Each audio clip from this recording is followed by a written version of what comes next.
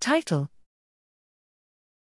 Morphine exposure during adolescence induces enduring social changes dependent on adolescent stage of exposure, sex, and social test. Abstract: Drug exposure during adolescence, when the reward circuitry of the brain is developing, can permanently impact reward-related behavior. Epidemiological studies show that opioid treatment during adolescence, such as pain management for a dental procedure or surgery, increases the incidence of psychiatric illness, including substance use disorders. Moreover, the opioid epidemic currently in the United States is affecting younger individuals, raising the impetus to understand the pathogenesis of the negative effects of opioids.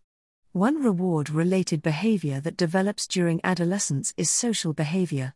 We previously demonstrated that social development occurs in rats during sex-specific adolescent periods, early to mid-adolescence in males, postnatal day, p30 to 40, and pre-early adolescence in females, p20-30.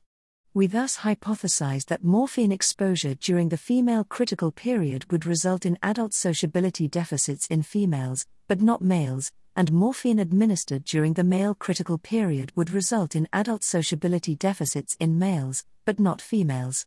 We found that morphine exposure during the female critical period primarily resulted in deficits in sociability in females, while morphine exposure during the male critical period primarily resulted in deficits in sociability primarily in males.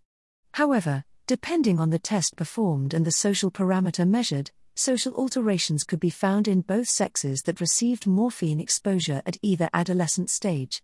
These data indicate that when drug exposure occurs during adolescence, and how the endpoint data are measured, will play a large role in determining the effects of drug exposures on social development.